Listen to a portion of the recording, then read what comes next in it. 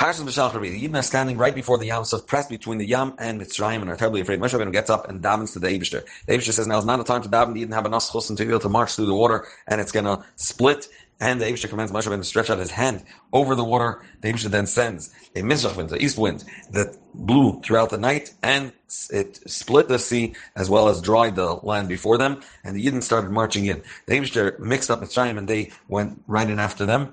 Here in their heart, they followed, and then the Eibishter sent the Amad Anan that was behind the Yisrael. That means the Mitzrayim shouldn't enjoy from the light that was coming from the Amad Aish walking before the Yidden. So he put this fog behind the Yidden. At that point, it turned all the ground into mud, and the Amad Aish went there as well and heated it up, and the Eibishter shook up the entire Mitzrayim. Pasuk Tizbav. But Yirmiyah Hashem al Moshe, the Eibishter said to Moshe, Matin said, why are you crying to me? Why are you screaming out to me?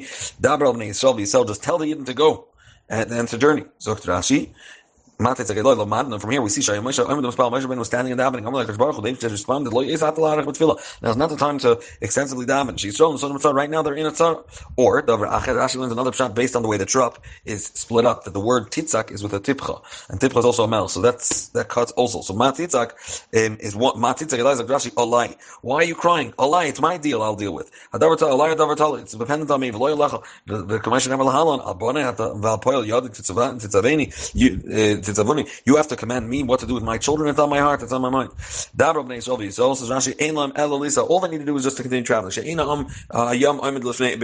The water is no match for the Yidden, they can go straight through. It's enough, the merit of their parents, and their own merits. And the belief that they believed in me, and that took them out of Mitzrayim, to rip, so to speak, to split the sea as well. And you, Moshe, raise your staff, when it stretch out your hand over the sea, and split it. The Yidden will come through into the sea by Yabasha, but they'll be walking on dry land. And I will, and I'm going to harden the heart of the entire Mitzrayim, and they'll, without their sense, will come marching right through after the Yidden. I'll be glorified over through what I do to Parei and his entire army, his chariots of Parashah and their riders. And then Mitzrayim, the Egyptians will know, I'm the real Eibishter, when I honor myself, when I become glorified over my Nekama, Befarei, against Mitzrayim, his chariots of Parashah and its riders. Then the Malach Elikim, the Malach of God, that usually went before the Yidden, it went behind them to receive all the chitim, all the arrows and the slingshot, big stones that they would sling at the Yidden and throw it back at Mitzrayim. And at the point where the Amad Anan was meant to leave before Bnei Yisrael, instead of disappearing, it stood behind them between the both machnas. Let's see Rashi. Why did the Malach go behind them? To separate between them, and to, so to speak, accept and to sponge in the arrows of Listerois and the sling stones from Mitzrayim. In each place he says the Malach of Hashem. Why over here did he change and calls him Malach Elikim? Whenever the expression Elikim is used, it's Elodin. It's referring to judgment. Melamed teaches us that at that point, at this critical point in history, Melamed Yisrael Nasunim Bidin. At that point, they were being judged by Sashah. In that time, Imli Natsal, Imli Avdim Mitzrayim, whether they should be saved or should be lost, so to speak, together with the Mitzrayim. By Yisa Amad Anan. Also, at that point, the Amad Anan, the pillar of cloud, went also behind them. When it became dark at night, and the Amad Anan, the pillar of cloud, completed its job and gave it over to the pillar of fire because it was at night and they had to see. It didn't disappear as it would usually. Arvis legamre, and in the evening, a journey that went behind them to darken for Mitzrayim, because Mitzrayim otherwise would receive the light from the Amad Aish. Imagine, the Amad Aish was a pillar that went till the sky, and it lit up the way, not only for those standing right in front of it, for the entire 600,000 Yidden that were marching up. So it would have lit the way for them as well, had the Amad Anan not gone between the machnas. Pasuk Chav. And the Amad Anan went between the both camps. And through the Anan, There was darkness for the Mitzrayim. On the other hand, the Amud Ish lit up the night for the Yidden. Both encampments did not come close to each other throughout the entire night. So Rashi says it's a muscle. I'll give you an example. But a person is walking in and he's journeying on the way. And the son is walking before him. The robbers came to capture the son. He took his son and put him behind him. Now they should start up with him first. A wolf comes from behind, but the son of Lefanov. Then again, he puts him before him to save him from the wolf. If they're both attacking, the only option he has, he picks them up on his arm, and he fights them. I loved and raised up Ephraim in the time of Yetzias Mitzrayim. He put him on his arm. So basically, the Eibishter put the Malach before them, and the Malach and the Amud Anan, the pillar of cloud behind him, and the pillar of fire before them to guard them from all sides. That was the cloud and the darkness was from Mitzrayim. But Yair Amud Aish, the pillar of fire, as Allah lit up the night. So that was going before them. As it would every night. And the darkness coming from the Rafal,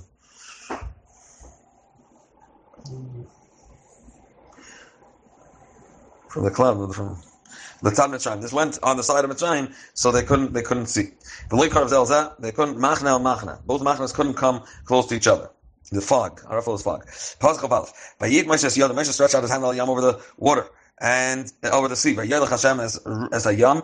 The Eibishter guided the sea, the Ruach Kadim Azal, with a very strong Mizrach wind, Kol Alive throughout the entire night. The Eibishter turned the sea to dry land, and the water split. Zok Rashi, the Ruach Kadim Azal, the Ruach Kadim, the Mizrach wind, she Azal Shabruchas, it's the strongest one between all the winds. She Rosh HaKadosh Baruch Hu, Nefra B'Ben Hashem. This is the wind the Eibishter, so to speak, repays and punishes with it the Rishayim, the wicked people. So remember, Ruach Kadim Afitzim, with the Mizrach wind, they'll spread them out. Yavi Kadim Ruach Hashem, Ruach HaKadim Shabarech, B'Lev Yamim, Haga B'Rucha Akasha. The Eibishter planned with his strong wind, B'Yom Kadim, on the day of the Mizrach. Why doesn't it say Vaybaku and it split the sea? It says it split the water.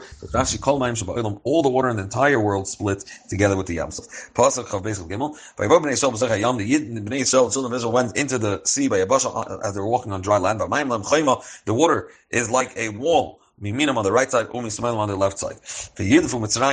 The Mitzrayim were chasing the Yidden. They came in right after them. All the horses of Parai, his chariots and his riders, El Techayam, into the sea. So Rashi calls those Parai. Why does it call it? It should have said Cholsos Parai, plural. So why is it considered only one? Why is it in a singular form? They're all considered by the Eibishter like one horse. And it was in the quarter of the night, the last quarter of the night, the one that's right before dawn. But Yaskab Hashem al Machna Mitzrayim, the Eibishter gazed over the encampment of Mitzrayim by Amud Eish v'Anan, with at this point both the Amud Eish and the Anan, and Rashi will explain why they needed to be together. By Yaham, and he shook up and mixed up the Machna of Mitzrayim. Zok Rashi, Bashmar Sabaykir, when Shlishas Chelkei Alayla Kurim Hashmaris, the three parts of the night, when he split into three, is each one's called the Shmaris. But Oyster Shlofnei Abaykir Kari Hashmaris Abaykir, the one that is right before the morning, that's called the Shmaris Abaykir, even though it's still middle of the night. It's the last third of the night. Imrani says Rashi, Lefisha Alayla, why in general is it split into three? Lefisha Alayla Chalak L'Mishmaris Shir Shal Malachi Hasharis, it's split based on the groups of the Malachi Hasharis, which it's their time and their turn to sing before the Eibishter.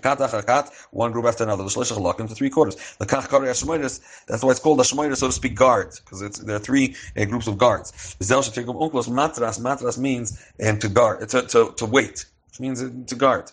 And Vayashkev. So Rashi is pointing out that the Lashon Hashkifa, we know there's all times in Torah it's in a negative sense. So, but literally it means vayabit. Klemer pana aleim, he turned to them lashchisim to destroy them. Targumay ve'istiki afu lashon abata means to gaze, to look at them in a negative way. And k'moi sdei tzayfim, he called it lachakal sachusa.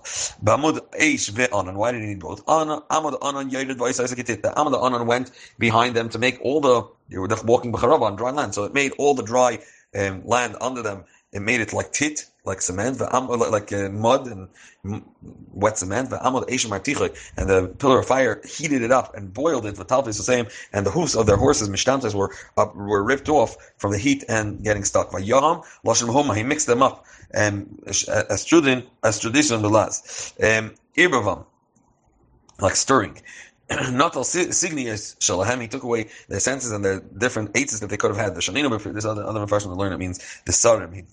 They lost their sense and so they couldn't command them. And Mishaninu picked Rabbi Lazar b'nai shel Rabbi Yisrael glili the kol makom shnei behoma. Anytime it says lashon behoma, mixing them up, it also includes harashas kohu with noise as well. V'zeu av lekolim. The place to learn from is what it says by Shmuel b'yaram Hashem lekol gadol, which means he made tremendous noise over them. The goyim and al plishtim by Yehumim, and through this he mixed up the plishtim. But and pasuk chaf. Hey, but Yasa is over my They took off the wheels of the chariots and he guided them. He led them in a very heavy manner. But Yemen Mitzrayim then turned to each other and said, "Anusa, let's escape Mifnei Yisrael from the Yidden. Hashem Nicholam Mitzrayim. Hashem is now fighting on their behalf against us in Mitzrayim." But Yasa is over my from the power of fire that the Amad Eish heated up the mud. Nisr Galgal, the wheels were burnt by Merkavas Negros, and automatically the chariots now are just being dragged on the floor because there's no wheels. Like Yeshua, all those that were sitting inside were in Naim, they're shaking, and all their limbs were breaking and being dislocated. And so the very heavy arm, says Rashi, in a very heavy and powerful way against them. But with the same midah that they acted, but it says the Paro's heart was hardened, and him and his servants, so the Eibusher also went in a very hard way against them. Afkan Nilcham ben Mitzrayim, says Rashi, two perushim. Nilcham ben Mitzrayim means Bamitzrim. He's fighting the Mitzrayim that were there in the Yam Suf. Tavar Acher is referring to Taka as one unit Mitzrayim. The land of Mitzrayim totally. Just as these Mitzrayim that chased the Yidden were getting Makas Alayam, also those that stayed in Mitzrayim were being hid as well.